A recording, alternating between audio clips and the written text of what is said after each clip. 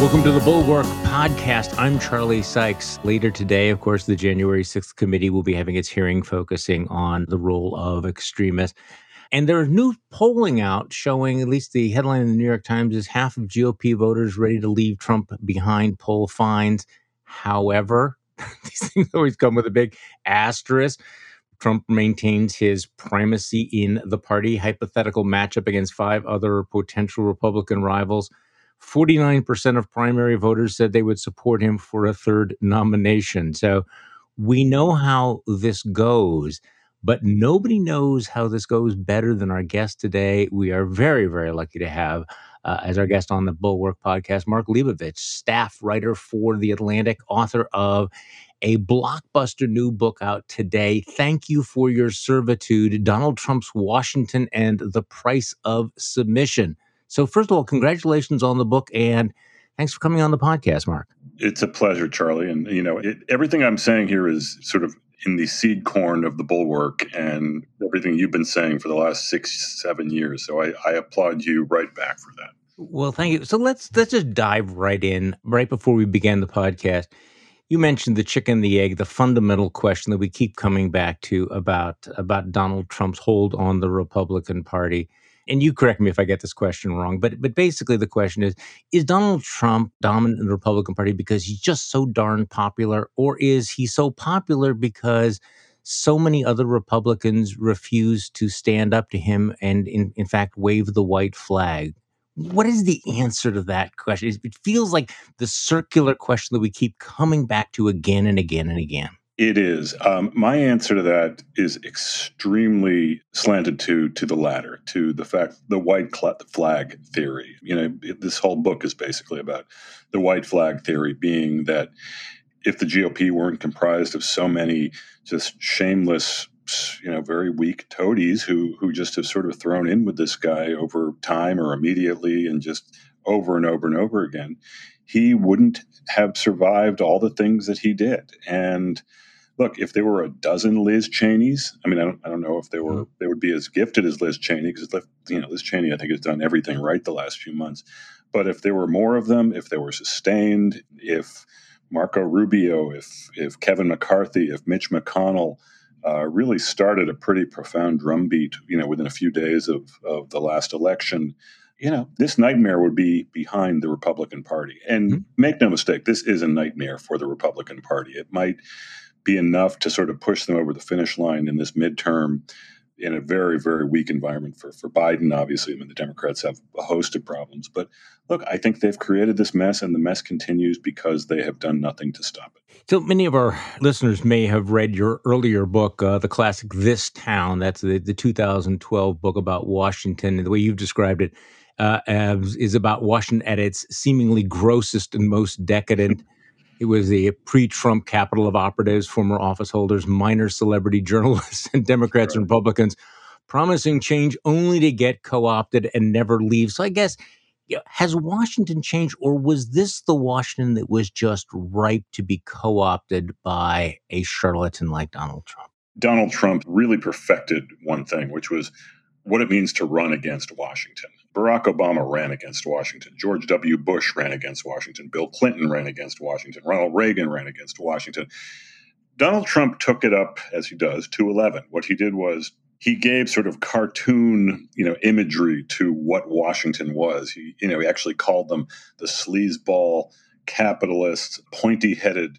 He would go after like Charles Krauthammer and Karl Rove in very personal terms. And he just really said, these are really corrupt, terrible people. Not a lot subtle about Donald Trump, right? And that's sort of what he did. He sort of applied the project of running against Washington to the Trump model. And it took, along with his other, I don't know if superpowers is the right word, but his shamelessness, his survival instinct, his willingness to say anything. And lo and behold, he sort of was seen as the drain the swamp guy, when in fact, as I said before, that's sort of a derivative concept. That's a cliche that goes back decades. So, but I think Donald Trump, if he has another skill, it's to seize weakness in people or recognize weakness in people and then sort of exploit it to his ends and do it for as far as he can take it.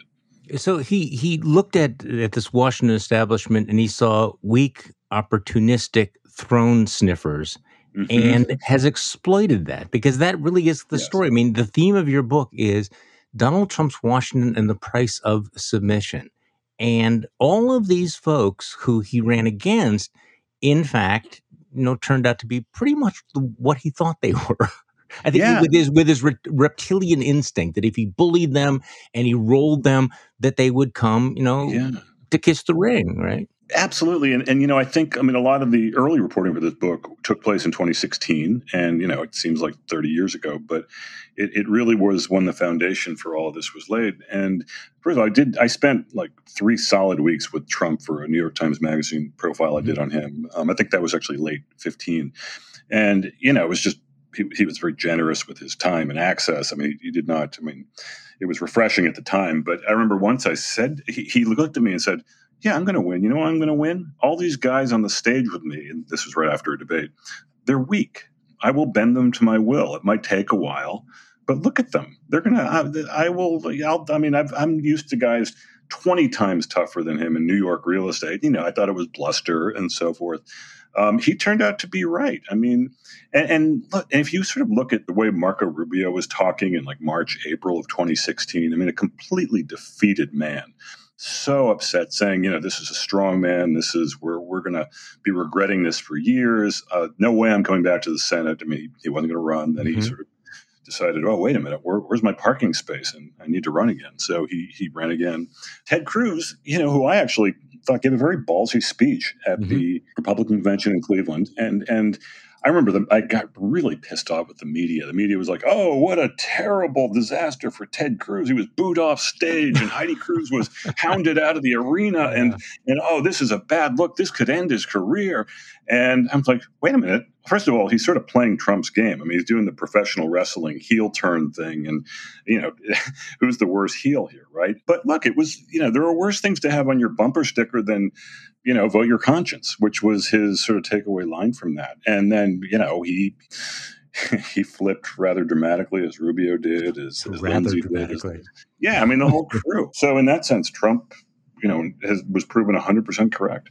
So you mentioned that when you spoke to Rolling Stone that you did not want to write a Trump book because Lord knows No. there have been enough Trump books. What you wanted to do is write a book about the people that permitted it. And I think this is the extraordinary thing about the last few years is if you take the focus off of Donald Trump, who's frankly, look, Donald Trump is Donald Trump. He's living his best life. Right. He's a billionaire. He's married to a supermodel. He flies around in his own jet.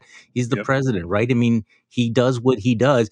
The extraordinary thing is that people who look at him who completely recognized who and what he is, decided to basically submit to him. And this continues to be just a fascinating question. And people say, well, it's because they're cowardly or because it's the money or because they're whatever.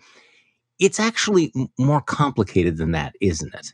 It is. There are many layers to the reasoning here. I think one thing you just can't discount is physical intimidation. There was a great Hmm. story. Tim Alberta, my colleague at the Mhm. Atlantic, had a great story in the Atlantic on Peter Meyer, who was the he's a sort of a very, I think, freshman congressman, Republican Yep. from Michigan, wealthy guy. Meyer, what convenience stores is it? I think it was. I assume Yeah. it's in Grocery Wisconsin. stores. Yeah, they're Grocery everywhere. stores. Yeah. Yeah. Yeah. And I think he was one of the 10 impeachment voters in the House, the Republican Mhm. impeachment voters. And you had like freshman Republicans and young Republicans coming up to him just not knowing what to do. Of course, we're going to vote for certification because that's what everyone has always done. There's no reason not to. But all of a sudden, you have Ted Cruz and Josh Hawley and Jim Jordan and Paul Gosar saying, no way we're voting for certification. And then, Trump makes it a requirement and McCarthy jumps on board. And all of a sudden you have these people saying, well, I got to vote against certification because I'm worried about my family and we're getting these death threats and I got kids and like I don't have a big security detail. I just have like a couple of aides. Mhm. And I just can't do it. I'm worried about my family. And so they did. And, to me, that's sort of a straight ahead thing that just gets missed. But that is the definition of authoritarianism. That is leadership by fear. That is not by debate, not by politics. It's just, don't do this and you or your family could be at risk. So there is that. I think people like Lindsey Graham, people like Marco Rubio have learned that they need to be, to use Lindsay's word, relevant. We need to be relevant. And, Lindsay gets some It's a real fetish. It's psychological a kink. fetish. Yeah. whatever it is. Can't I love when you use that word. It's a great word. But no, I mean, it's there is real sort of warped kind of way spiritual nourishment that they get from in Lindsay's case being on a golf course with Donald Trump. Getting to come back as a senator from Florida, Texas, wherever you're from, and I don't know. There's also a path of least resistance here too. It's just like, okay, I'm just going to keep my head down.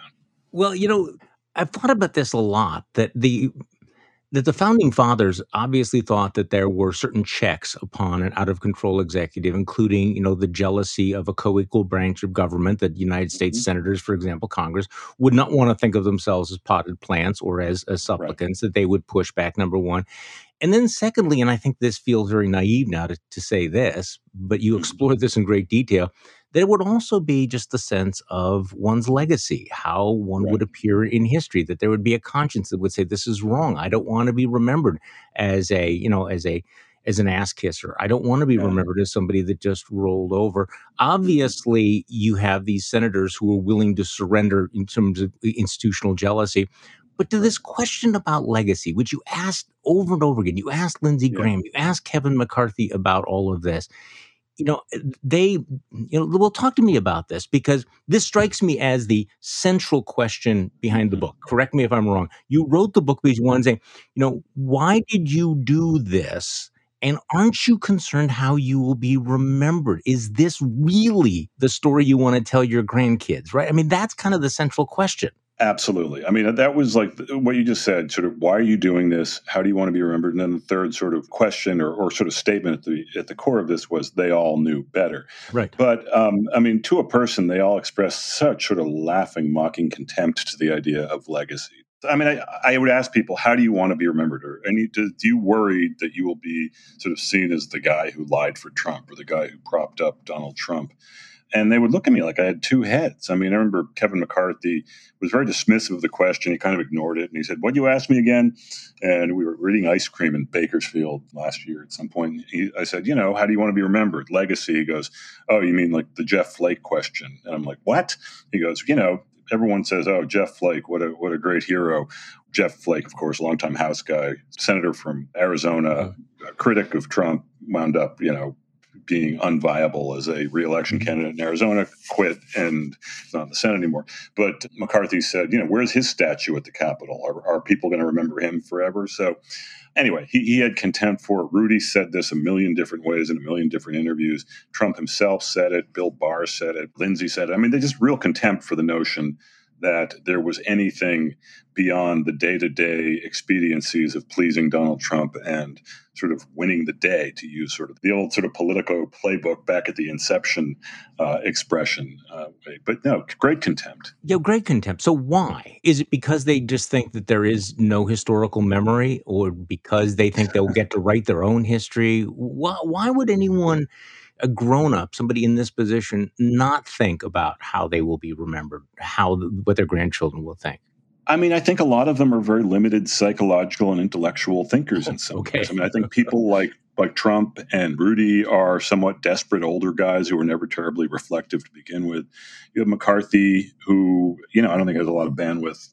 In either of those categories, emotionally, intellectually, self knowledge, and so forth. And he's just sort of convinced himself that if he can become speaker, it's all redeemed. Nothing else matters.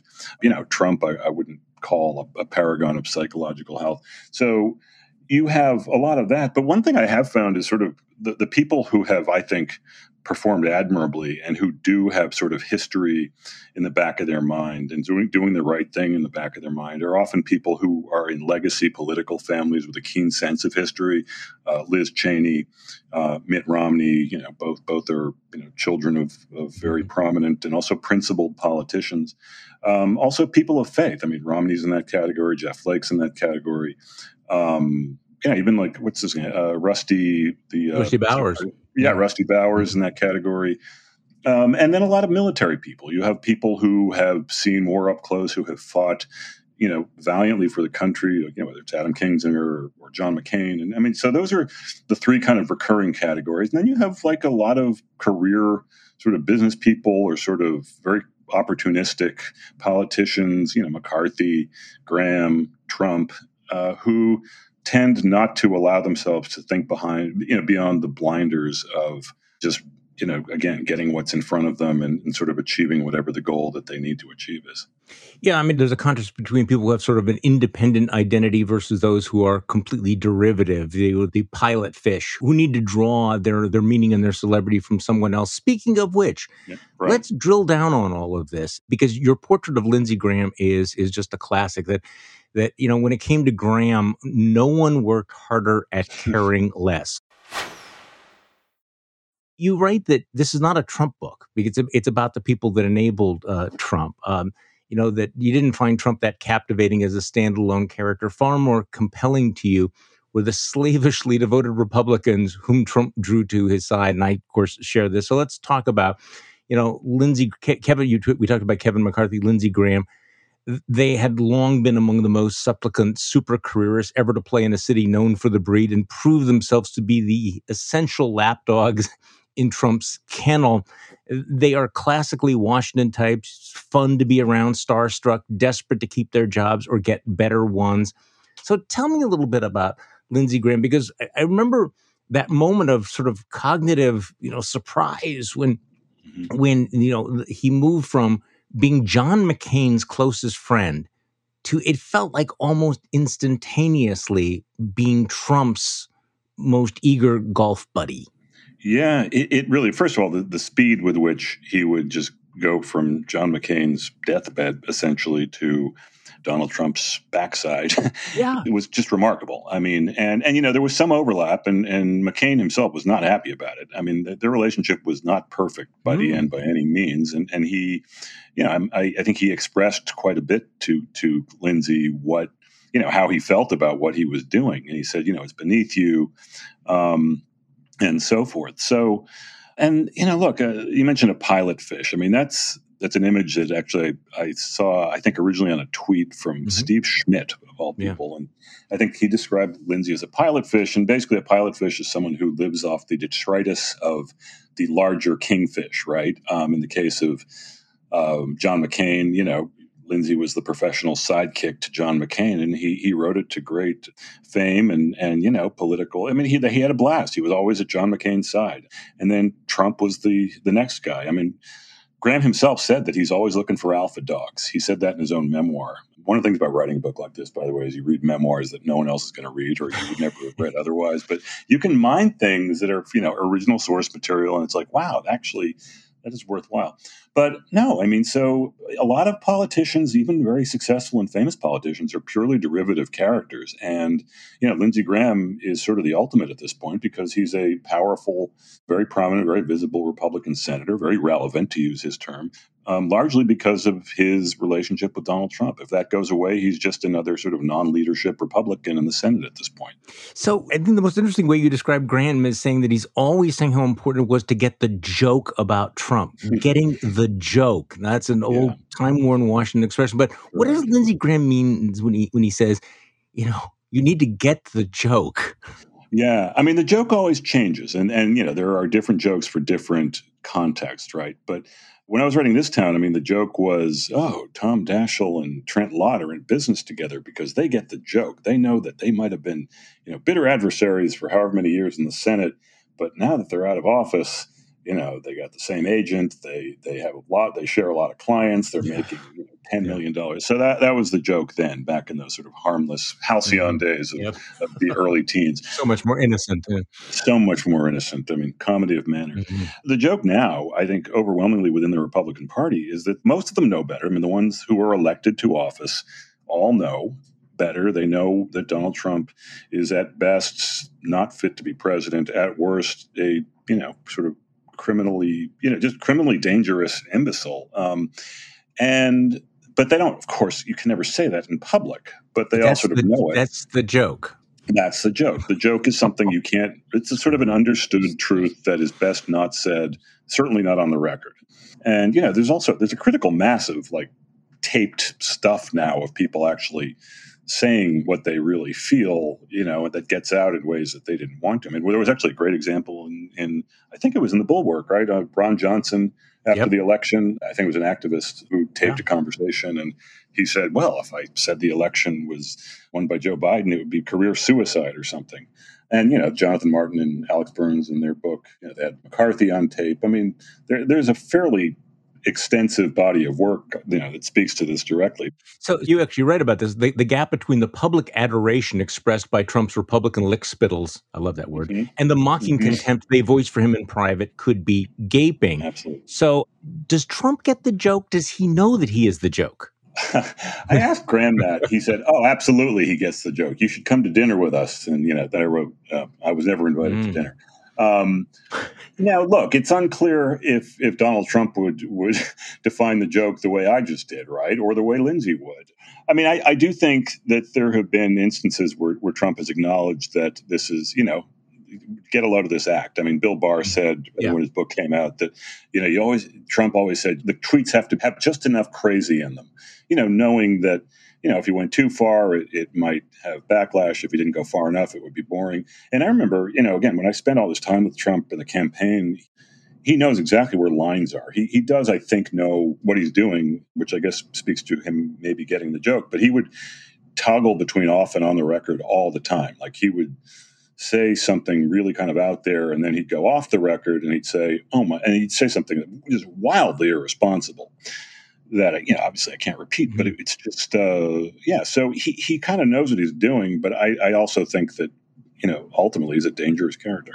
Well, I mean, you quote Adam Kinzinger, telling you that, the vast majority in DC get the joke, including people like McCarthy and Graham. But the problem is the joke isn't even funny anymore. So the Yeah, we're in the midst of this investigation at January 6th, which is not funny at all. right. Where you had the president, this deranged president, pushing the big lie and the attack on the Capitol. And yet people like Lindsey Graham and Kevin McCarthy are absolutely unmoved by this. They still, quote unquote, get the joke. What is the joke there for them?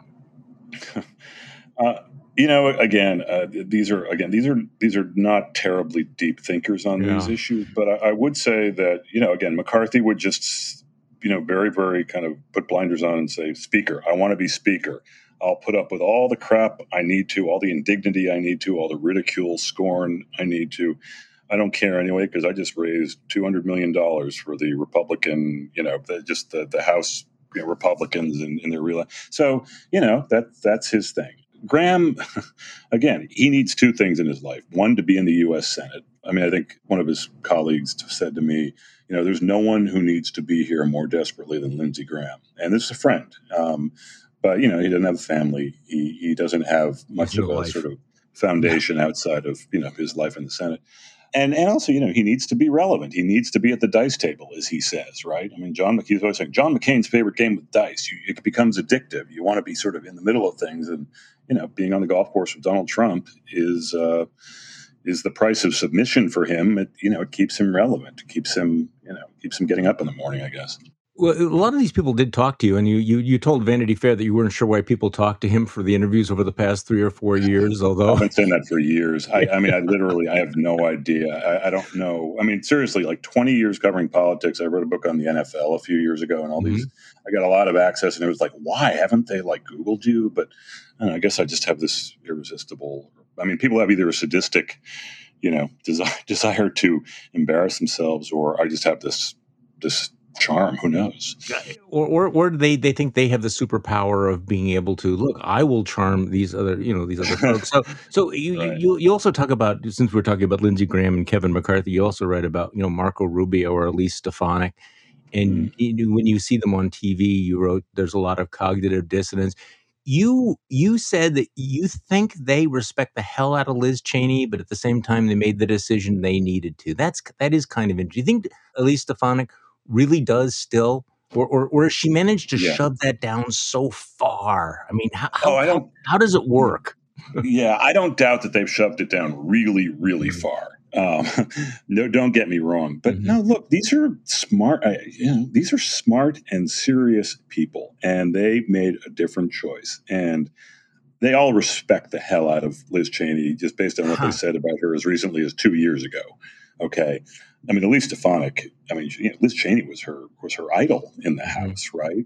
And I mean, Elise Stefanik, first of all, I think was quite overrated a couple of years ago. I mean, I Sure. remember I was doing a story on Paul Ryan in Yeah. 2018, and my first exposure to her was they kind of queued up Elise Stefanik as like a great Paul Ryan Republican. She's trying to get women into the party. She was a big Rubio supporter in 2016, and I interviewed her. She was terrible. I mean, it was a terrible interview. Really? Yeah. But then I remember thinking, all right, well, she's on that first impeachment committee. Maybe this will be your time to shine. And I remember being in the room and just sort of watching her and just feeling my heart drop. I'm like, oh, she's that person now. She really must want this number 3 job.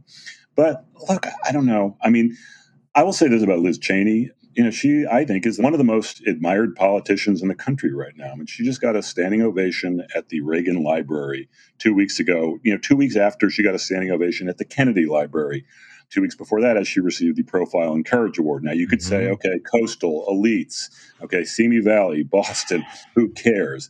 What's that going to get you among the tiny, electorate of Wyoming? Very well could get her beat. But you do sort of wonder if there is a place that a lot of these people have where they would switch places with her if they could. Not that they ever would have, but I mean, it's quite a thought exercise that I obviously want to get answers to. Well, you sat down with her, and she told you, and I think accurately, by the way, that one of the decisive moments in this whole process of submission was Kevin McCarthy's visit down to Mar-a-Lago Mm, after January 6th, and she said that when we look back, Kevin's trip to Mar-a-Lago will turn out to be a key moment. And she yeah. said it would go down as one of the most shameful episodes in one of the country's most shameful chapters. Because more than anybody, McCarthy ensured that the Republican Party would remain stuck in this post-election purgatory. I Mm, mean, so I guess there's a parallel here. Lindsey Graham, the night of January 6th, or was it the hmm morning of January 7th, said, I'm hmm finished. I am done with Trump. Kevin McCarthy, clearly was disgusted, said things about hmm Trump. So, and yet within days, both of them had flipped back. What mm. happened? What was that dynamic? Because that is so central to everything we're Yeah. talking about right now. It really is. I mean, first of all, one of the most overused but also pertinent expressions we've heard over the last few years is off ramp. Okay. Yeah, Access I, Hollywood is going to be I've the used off it. ramp. Yeah, Yeah, we all have. I mean, that's, people are going to give up on Trump after Access Hollywood is their off ramp. yeah, Then, okay, he lost the yeah, election. yeah. All Yeah, right. the defeat. Yes. Defeat, Yeah. 3 days later. It's like, I mean, first of all, I mean, Republicans stood by Richard Nixon until they didn't. I mean, the reason he actually walked away, I mean, he could have, if he had Fox News and he had as supplicant to Republican Party as Trump does now, who knows if Nixon could have survived. But I mean, there was a seminal moment where, first of all, there were some very surprising defections in the House, mainly the father of Larry Hogan, who was Hmm. kind of a backbencher from Maryland, sort of said, yeah, I'm voting for the impeachment articles, first Republican to do so. And then, Barry Goldwater and a few other leaders in the House, Republicans, walked over to the White House and said, Mr. President, it's over. And that was it. I mean, if Mitch McConnell and Kevin McCarthy and Lindsey Graham and a couple of other prominent senators walked over to the White House and said, Mr. President, it's over, would things have changed? If they had all sort of said publicly immediately what everyone knew to be true, what they knew to be true public, I mean, that was an off ramp. But if that wasn't January 6th, I mean, oh my God, you remember how people were talking in those Yeah. days? I mean, it was stunning. I mean, it wasn't just the stuff caught on tape, it was everyone. And I do think people, including me, emphasize and sort of deconstruct the Mar-a-Lago visit. Have that visual attached to it that's particularly pathetic. But, Mitch McConnell should get more blame than I think he does. He wanted to impeach. He wanted to convict. He wanted this done. He wanted the Democrats to sort of lead on it. He said, "We're going to take care of the son of a bitch." That was in the Martin Burns Hmm. book. And he said, "Well, wait a minute, though. We're not going to do an impeachment because we have like a week, but we'll just wait till after the election." And you could have done it in a few days. I mean, they all lived through that. It's not like It's not like the case wasn't made, right? But apparently enough Republicans got to him saying, we don't want to take this vote. So he goes, all right, we're going to kick it to after the election, at which point everyone had the built-in excuse, well, he's a former After the president. inauguration. Yeah. Yeah. So, I mean, and so McConnell, basically queued that up. And then a week later, he was like, of course I will support the nominee in 2024 if it's Donald Trump. So, again, this all happens before the end of January, pretty much. I mean, it might have bled into February a little bit. Well, it was But 8 days, right? I mean, it was 8 8 days, McCarthy yeah. was at Mar-a-Lago 8 days after he, claimed that he asked Trump to resign. 8 freaking days. 8 freaking days. Yeah.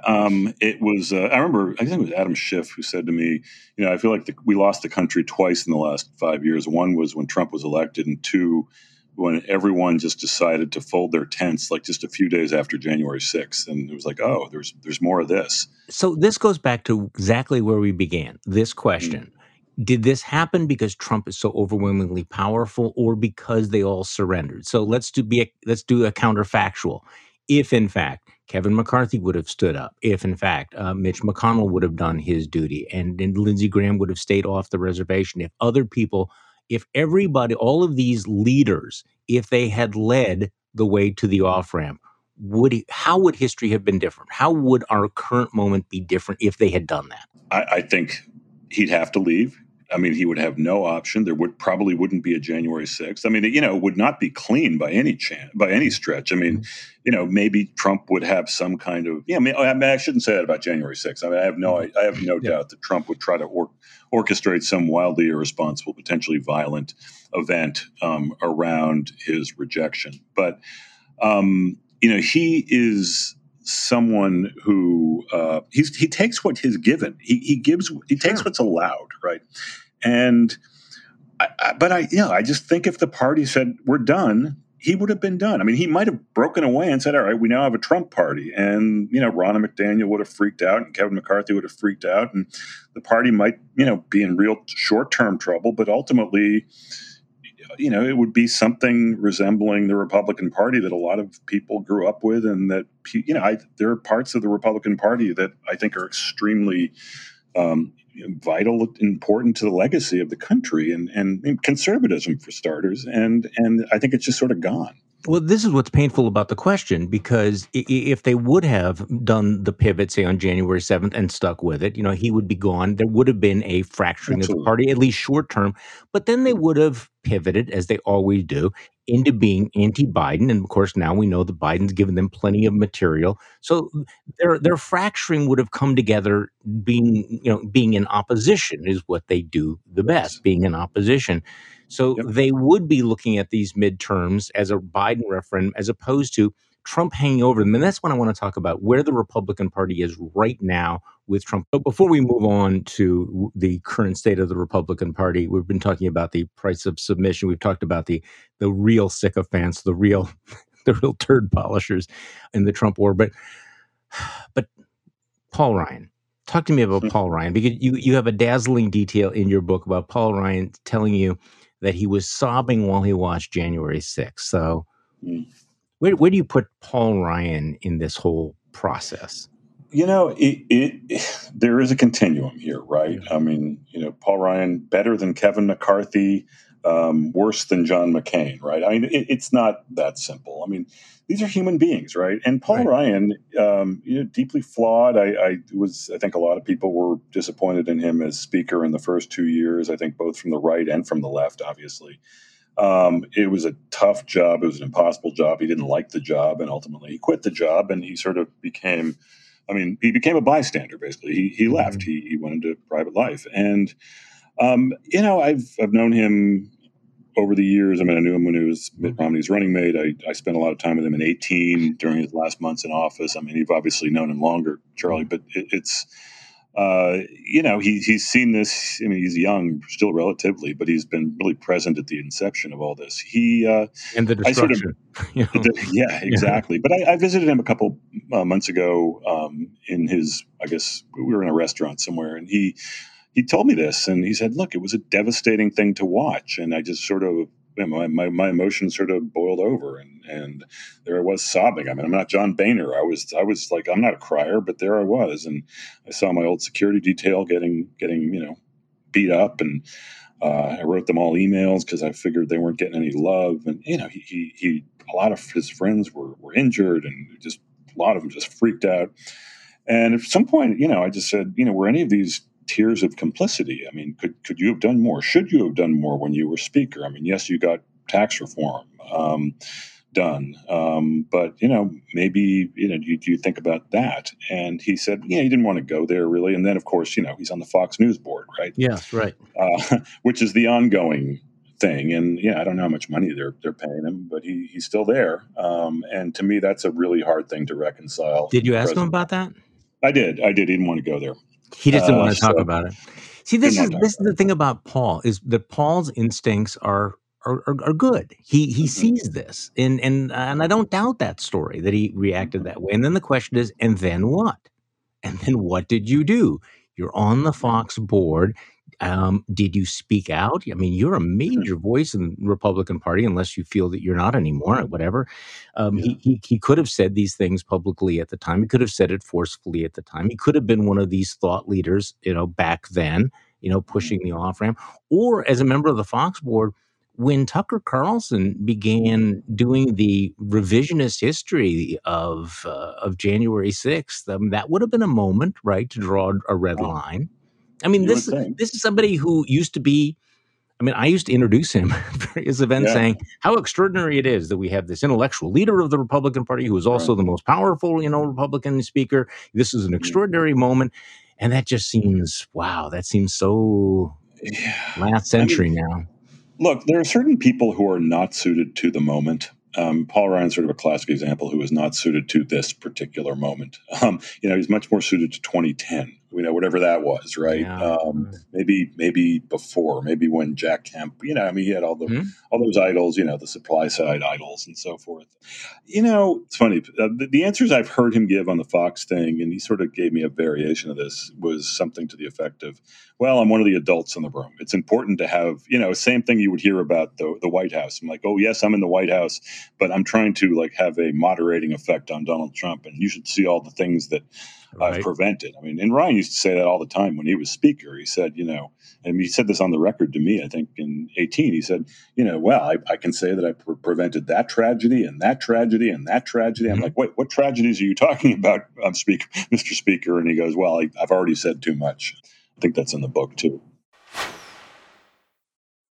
Okay, so how do you feel about this whole, I was the adult in the room, the rationalization of people in the Trump organ? Because, one of the Yeah. things we're learning about, January 6th is, thank goodness we did have some adults in the room. We did have Mm-hmm. those folks from the DOJ. We did have Pat Cipollone in the room. Yeah. On the other hand, my sense is that a lot of the people who told themselves they were the adults in the room actually were just telling themselves a convenient story to rationalize going along with all of this. So how do you feel about the Yeah. rationalizers versus the people who really were making a difference? I think I think they're a lot of the same in some ways. I mean, I've had a little bit of an evolution on my contempt, or maybe my contempt for the adults in the room types. My first reaction was, all right, great, you're just justifying it. I don't believe that you're pushing back all that hard in private. And I think I don't believe Kevin McCarthy pushes back in private against Donald Trump the way he claims he is. But as a practical matter, as we're learning more about what happened between January 6th and, well, maybe between January, say, 1st and, January 20th, the sort of adults in the room became sort of the land the plane types, meaning Yeah. we just got to do everything possible to get to January 20th. And Lindsey, I wouldn't know if I'd say to his credit, but he was definitely a land the plane type. He was working pretty closely with Ivanka, with Meadows, with McConnell, I guess. I mean, McConnell had his own interests, the Georgia Senate runoff. But, we said we got to keep him occupied. We got to keep him feeling good about himself. I mean, it was classic toddler in chief stuff, right? Dan Dresner, shout out. Yeah. But it was like, okay, we're going to send him to the border so he can do like a sort of chest thumping rally about how much wall he's built, which of course is bullshit because Obama built more wall. But we got to keep him occupied. Get to January 20th. Land the plane. That was a big Mark Milley line, right? And to me, that was an important and very precarious time in Washington. I mean, I lived in Washington for a quarter century. That was scarier than after 9/11. I mean, that was, Al Qaeda was some sort of, or the terrorists were sort of like a dark, shady enemy somewhere. I mean, the guy everyone was scared of was sitting in the Oval Office, Yeah. and God knows what he'd do. And we now know what he was trying to do. So, I do think in very acute circumstances like that, I am not going to rule out the fact that people like Lindsay could be real forces for good. But does that excuse everything else? I don't think so. But so I guess my thinking's evolved a little bit on that. But mostly, I think it's an excuse, and I think it's bullshit. So you mentioned how alarming that period was, and we're learning, every day about how serious this attempt to overturn the election was, how obsessed Donald Trump was, and the January 6th committee is laying out all of this evidence. We'll get more today. We'll get more next week as well. What effect, if any, is this having on the Republican electorate / establishment? And you can interpret that any way you like. As this is coming out, are they paying it? I mean, look, there's obviously different answers. I mean, some people aren't paying attention anymore. Is it creating, do you get any sense that it's creating the sense of like maybe now would be a good time to move on? Or are they just so locked in that nothing makes a difference anymore? First of all, I do think it's making a difference. And I did not expect that I would be saying this a month or two ago. I agree. There's some very, very, I think, revealing poll numbers that say, Trump's culpability on this and people's caring about this in some recent polling is much higher than I would have thought. And I think part of that is just how well done these things have been. I mean, they just all sat back, and it's been I think a model hearing. And the witnesses have been compelling. The witnesses have been Republicans. The witnesses have been, they've been elected officials. They've been nobodies. They've been, Cassidy Hutchinson. They've been the nameless election worker in Georgia. I mean, it's Rusty Bowers. I mean, so forth. So, I think they have really moved the needle. I don't. What would really move the needle, though? I mean, I do think that there is kind of an avalanche effect here, and Pat Cipollone is probably more likely to testify after Cassidy Hutchinson, and who knows who else could come forward. I just think if a fairly normal, kind of high profile, but not that high profile member of Congress or the Senate just said, you know what, I've had enough. I think what they're doing is great. I think we need to look at this, talk about this. Say if John Cornyn, random name out of John Cornyn or anyone else, just sort of said, John Cornyn said, I think that this is disqualifying. I think this is appalling. I think we need to be paying attention to this. I think this is something that's more important than really anything else. I mean, certainly more important than like Hunter Biden's laptop or whatever. I mean, this is an outrage. And sometimes, and I've sort of, in doing this book, I've researched a lot of how authoritarian regimes and how cults sort of break up. And usually it's just sort of over time, and there are quiet defections here and there. And, there are big developments, but mostly it's the people you don't expect. It's the Larry Hogan's dad during Watergate. It's the Cassidy Hutchinsons now, maybe. I don't know. But I do think that the idea that no Republican in the House or Senate has dared say anything about what we're seeing in these hearings is just a stunning indictment. And I also think it's getting increasingly untenable, given the mountain of evidence we're seeing presented and the compellingness of the witnesses. So is it a sort of a break the glass thing, though, that when somebody does it, that others will follow? Yeah, I think so.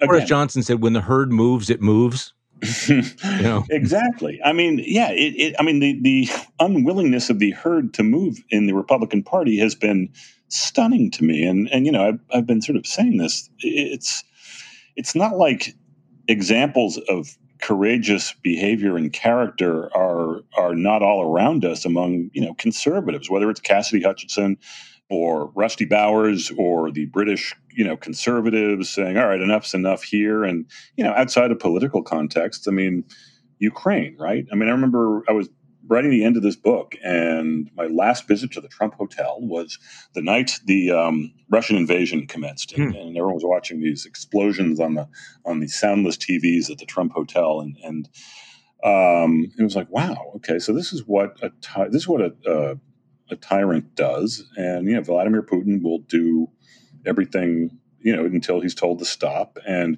wow, there's a resistance. This is what resistance looked like. I mean, Vladimir Zelensky is actually right there with you, fighting right there with you, as opposed to Trump going back to the White House and watching on TV, no matter how much he might have wanted to go to the Capitol. But I don't know. I just think that the examples around going on in the news have been actually pretty conspicuous in putting into focus the cowardice of the Republicans. So your John Cornyn scenario is not likely to happen, is it? I mean, No. somebody saying, this is disqualifying. However, I can certainly imagine senior Republicans saying, you know what, it's time to move on. Okay, it's time to give him the gold watch. I can see that because what I pick up talking to Republicans is just kind of a weariness. They don't want to take a leading role, but boy, they would No. rather turn the page. They're looking at these poll numbers and they're saying that Joe Biden, who is like just absolutely cratered in the poll, is still leading Donald Trump. So basically, Yeah. if Republicans begin to think, hey, you know what, we're going to win the midterms, we're going to win the presidency back with one possible exception. Donald Trump may be the only guy who is going to blow it. And you look at these numbers, 66% of voters say that Trump attempted to overturn the election. I know. 66% claimed the election was fraudulent. It's amazing. There's the Politico Morning Consult poll. 44% of Republicans say that Trump lied about the election results. I know.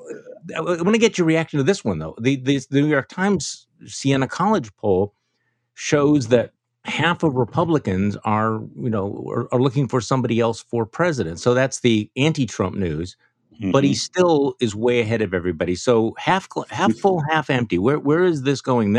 There's some big warning signs for Trump. But if he still has 40 to 50% of the Republican electorate, he will sweep the primary field. So where's it going, Mark? I think if Trump wants the nomination, he will get it. I think, yes, there are warning signs, but the really only scenario where he is denied in a primary is if so Ron DeSantis decides that, I'm running for president, and Ted Cruz and Mike Pence decide, well, the only way Trump is going to win is if there's a crowded field that are of non-Trumpers, so I better step aside. Is that something Ted Cruz is going to do? Is that something Mike Pence is going to do to sort of give up their dream for Ron DeSantis? I also think Ron DeSantis, and we were talking about this a little before, I don't think Ron DeSantis is the juggernaut everyone seems to think he is.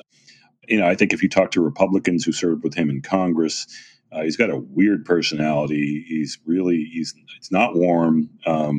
He's kind of a hard guy to warm up to. And a lot of Republican governors I've talked to have said the same thing. So you do wonder how a guy like him can scale on a national level. He also, his reelection is no short thing this year.